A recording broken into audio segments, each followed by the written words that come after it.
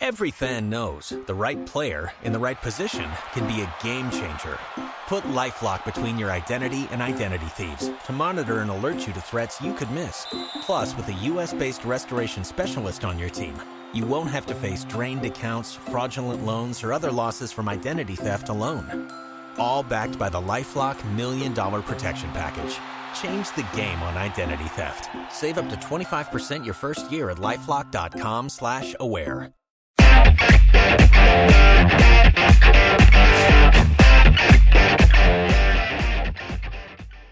Welcome to On Texas Football. I'm Bobby Burton, your host, joined today by InsideTexas.com beat writer Joe Cook. Joe, welcome to the show. Thanks for having me on, Bobby. Joe, you were at Tuesday's media availability, and I got to check out a little bit of practice from the Longhorns, so want to quiz you on some things.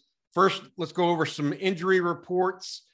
Jure Bledsoe, this is an exclusive to Inside Texas as of right now. Jure Bledsoe looks like he's out for the rest of the spring. According to Jerry Hamilton of Inside Texas, Jure had appendicitis late last week and had to sit out and is now going to probably sit out the rest of the spring. Steve Sarkisian, in his press conference or press availability after practice, said that true freshman Jalen Gilbo out of Port Arthur has been suspended for violation of team rules. At the same time, Gilbo remains enrolled at school.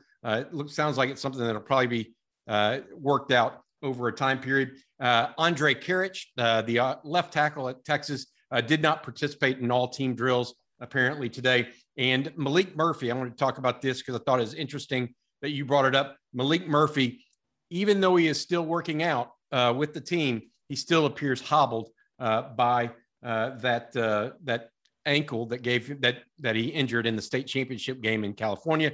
The true freshman enrolled early at Texas. Joe, you talked to Sark today, you and the other guys there on the beat. Any major takeaways in your opinion?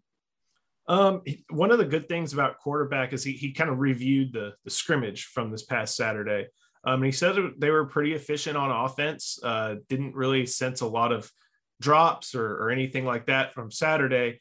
He also mentioned that the top two quarterbacks, Hudson Card and Quinn Ewers, were above 70% for their completion percentage. Today, he said that it sounded like there were a few more drops, at least in practice. There were, not as efficient, not as many offensive highlights, but, reviewing a scrimmage situation and making it sound like things were going well for both quarterbacks sounds like positive news. Kind of going back to what you said about Malik Murphy, and I added this on my notes over at Inside Texas, but, you have the top two quarterbacks, Ewers and Card at this point, but up until this point in the spring, at least in public viewing sessions, it's been Card, Ewers, Ben Ballard, Charles Wright, Cole Lord, Malik Murphy. Malik Murphy was third today, and I think there's still going to be some limitation for him. I think even Sark said that they got screws out. When he got this surgery for an injury suffered in the state championship game, he had screws put in, had screws taken out. You can still, the thing I likened it to is, you remember when Jalen Waddle came back for the national championship game, and you could tell he was running and could run, but it wasn't all this. His gait kind of looks like that. He still has got a good arm, and that arm has helped him move, at least in this early viewing portion in drills, up to that third spot on the depth chart behind Quinn Ewers and Hudson Card. That's impressive. Another thing that caught my eye, and I don't want to bury the lead here. Right, yeah. You mentioned as part of your early viewing segment of practice that for the first time this spring, Card and Ewers were taking first team reps at the outset and kind of switching off, as opposed to Card always being the number one, Ewers coming in second. Is that, you want to explain to folks exactly what you meant by that? Yeah. So we get about to view probably 3 of the first 5 periods of practice. We get to see some stretching, we get to see some special teams, and we get to see some individual drills and maybe a little bit of group work. And up until this point, there's enough drills to where you have 2 running at a time, or just enough volume of drill work to where even if Card has to take the first rep, well, Ewers is going to get the second rep, or he's going to get it kind of equal number of reps. There were times, and I checked with not only Harrison Chu, who posted another good video on this channel earlier today. He was there. I checked with other, people, other reporters who were there. Like, hey, y'all saw this, right? Like, I wasn't going crazy that Quinn Ewers was taking a couple, he would be the first in line in a couple of drills. And that somewhat meshes with some of the positive reports, not only from Sark talking about a 70% completion percentage for both quarterback, but what we heard at Inside Texas from Eric Naleen's, a host of other, Jerry, Justin, all different guys that we posted throughout the weekend for our insider notes. So and again, I think we've all made this point hundreds of times. It's spring. It's April 12th. It's not September 12th. But it does show, I think, serve to show a little bit that Quinn's starting to get some things down in this offense, and the immense talent that he has is able to play through even at this early juncture in the spring. You're there on campus watching these guys. What do you think that Ewers has the ability that everybody talks about? Is it apparent? And I know you're just watching walkthroughs almost essentially, and some streaks and some slants and stuff like that. Your feeling on that? I mean, it's hard to discount what experts see. Pretty much everybody's called him 1-1 type material for his class over the past 3 years. And, there's nothing that I see that discourages from that view. The other thing is, and I try not to put a bunch of emphasis on social media, at least the Texas social media, because it's mostly it's not really for the program. It's for fans and a little bit for, recruits to show what's going on. But when you see that play, I think we all know which one it is, from the scrimmage to Xavier Worthy, where he's kind of running left and just flips the wrist, and it's right there, right where Worthy, you can't discount that. And yeah, maybe he threw a pick, but we also just heard from Steve Sarkisian that they didn't turn it over on Saturday and that they all had efficient games. Again, 70% completion percentage. So it's hard to tell on walkthroughs, but based off like things that we hear and just seeing that, like that's a type of play that, I probably could not replicate just in the street in my front yard, throw with my friend 20 yards, let alone like a 40-yard fade route to Xavier Worthy with linemen stepping up and moving, just all that different stuff. I think what you put it best a couple days ago. If he can get the mundane down, he'll be good, because you can see the spectacular like that. Yeah, I got a chance.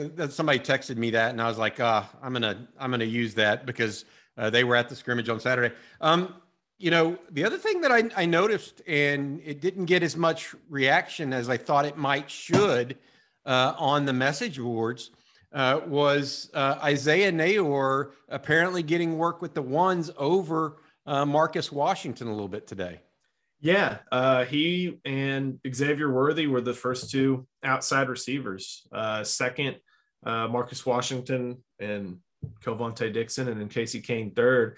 We've heard good things about that whole group basically this entire spring, it sounds like, especially Kane. And we've heard plenty about Nayor, and finally we're starting to see him move up that depth chart a little bit, and also just kind of but Every fan knows the right player in the right position can be a game changer. Put LifeLock between your identity and identity thieves to monitor and alert you to threats you could miss. Plus, with a U.S.-based restoration specialist on your team, you won't have to face drained accounts, fraudulent loans, or other losses from identity theft alone. All backed by the LifeLock $1 Million Protection Package. Change the game on identity theft. Save up to 25% your first year at LifeLock.com/aware. Kind of live up to how you expect that type of progression to go, best case scenario. He comes here from Wyoming, great year. And of course, he's going to start probably third or fourth string, that last scholarship guy, because they had to move walk-on DBs to wide receiver because of depth issues. So he's the last scholarship guy, and he moves up, and now he's continued to bring his level of play to where he is one of the first guys opposite Xavier Worthy. And that also means just thinking about the Texas offense, whenever they go into 11 personnel, one running back, one tight end, three wide receivers, first string at this point would be Nayor, Whittington, Worthy. That also means that when they go 12 which I don't know if they're going to do as much considering the knowns you have wide receiver and the unknowns you have a tight end. If they even go 12 personnel, Nayor stays on the field. And I think that kind of indicates, what they think of him at this point. Maybe it has to do position wise, just you keep the outside guys on the field. But the fact that they also trust him enough to be that second guy right behind Worthy, or first guy with Worthy, even after 12 or 11 practices or so, I think that says a good amount about what he's been able to do this spring. Yeah. One of the pieces I wrote today about Texas was we're entering a period now, the fourth week of spring, where coaches are, even if they're not purposely doing it, they're mentally doing it. Okay, this guy's ready to go. This guy, I got to get ready to go. This guy ain't going to be there by fall. There's categories, right? And it sounds like, if Marcus Washington is a guy that went last year, and I guarantee you Texas feels comfortable if he has to start again, right? Mm-hmm. Or if he starts again. Clearly, you'd rather have someone, and no offense to Marcus Washington, I think is had a really good year last year, but he's not the most talented receiver on the roster, even if he may be the most team player receiver on the roster in some respects, in my opinion, as a blocker. But if Isaiah Nayor is making that move past him, that gives you a feel, I think, for what's happening. And it could be we're reading too much into it. But as you and I know, typically things like that don't just happen. They're told to happen that way in the position rooms. So whether it's Quinn Ewers getting some first team snaps ahead of Hudson Card in early practice, or Isaiah Nayor stepping onto the field sooner than Marcus Washington, we've been there before and seen it. And there's always some meaning that can be attached to it. I wanted to ask you the next piece. Did Sark mention Keaton Crawford in his post-practice availability, the safety that moved over from corner out of John Tyler? Yeah, he did actually. And that was one of the guys who drew some praise. He's often given a good amount of, pep to Anthony Cook. Guy said he's played a lot of football and has done well. But I forgot what I told you specifically, but I'll paraphrase. He said something like he kind of looks more natural playing safety than he did at corner. And that's not to knock, again, from Sark, that's not to knock Keaton Crawford's play at corner, but that's kind of just complimenting how quickly he's taken to the safety position and been able to do that this spring. That's a good football player at nickel, a guy who's seen a lot, has a lot of experience in multiple roles in the defensive backfield and Cook. And then that's one of the better athletes in the secondary playing the other safety spot in Crawford. If you remember on special teams last year, he was often one of those guys who was first down the field just because of how fast he was. That's the type of football player you're going to have, high football character, as Eric Naline would say. And, someone who's getting used to making these reads, and it sounds like he's getting used to it quickly, at least here in this juncture in spring. One of the other things you reported on Inside Texas, I want to give our pitch for Inside Texas real quick before I go to that. Inside Texas currently offering 4 months of Inside Texas premium subscription for just $1. We've never done anything like this before. It's introductory pricing. A lot of people, more than 1,000 people have signed up in the last month alone since spring practice started. We'd love to have more of you there with us as well to talk about Texas football on the message boards, as well as read daily reports from people like Joe, myself, Eric, Jerry Hamilton, Justin Wells, Paul Wadlington, and Ian Boyd. Wanted to mention something else that you talked about today in your article, and that was the tight end group. Jatavian Sanders still the first one out on that one? Yes. And that one was a little tougher to read just because they do split those up, kind of inline, out, inline, and the other one flex, basically. Flex, thank you. Yep. But right now it seems like Jatavian Sanders and then Gunnar Helm are those top two. Jatavian's kind of got that skill set that'll allow him to do both. And then Jaleel Billingsley and Braden Liebrock are behind them. Juan Davis still not, he's still going through what I guess Steve Sarkisian called a little strain. He's out there, he's warming up, but I don't see him go through very many positional drills and catch passes.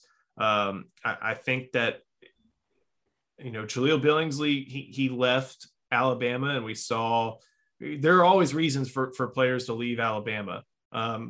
Oftentimes it's coming for greener pastures, but you got to, water the grass for those pastures to remain green. I don't think it's a big issue, at least, but I think it also just says that Gunnar Helm and Jatavian Sanders in this offense are ahead of them right now. How does he look? How does Billingsley look, though? Does he look like he belongs? Does he look better than some? I mean, what's the prognosis in your opinion?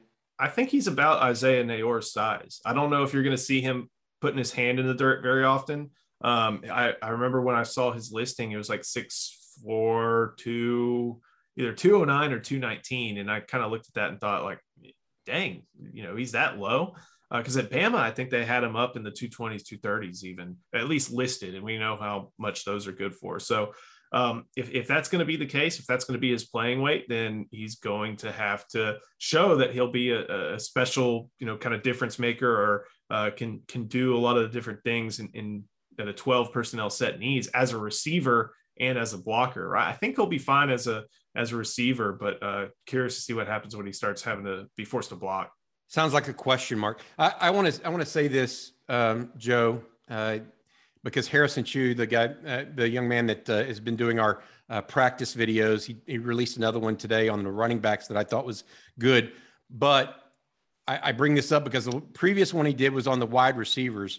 And if you haven't seen that one and seen exactly how big Isaiah Neyor really looks compared to the other receivers, it's kind of crazy to see that from a physical perspective. Neyor looks awfully big. Joe, large takeaways from visiting with Sark and practice today before I let you go.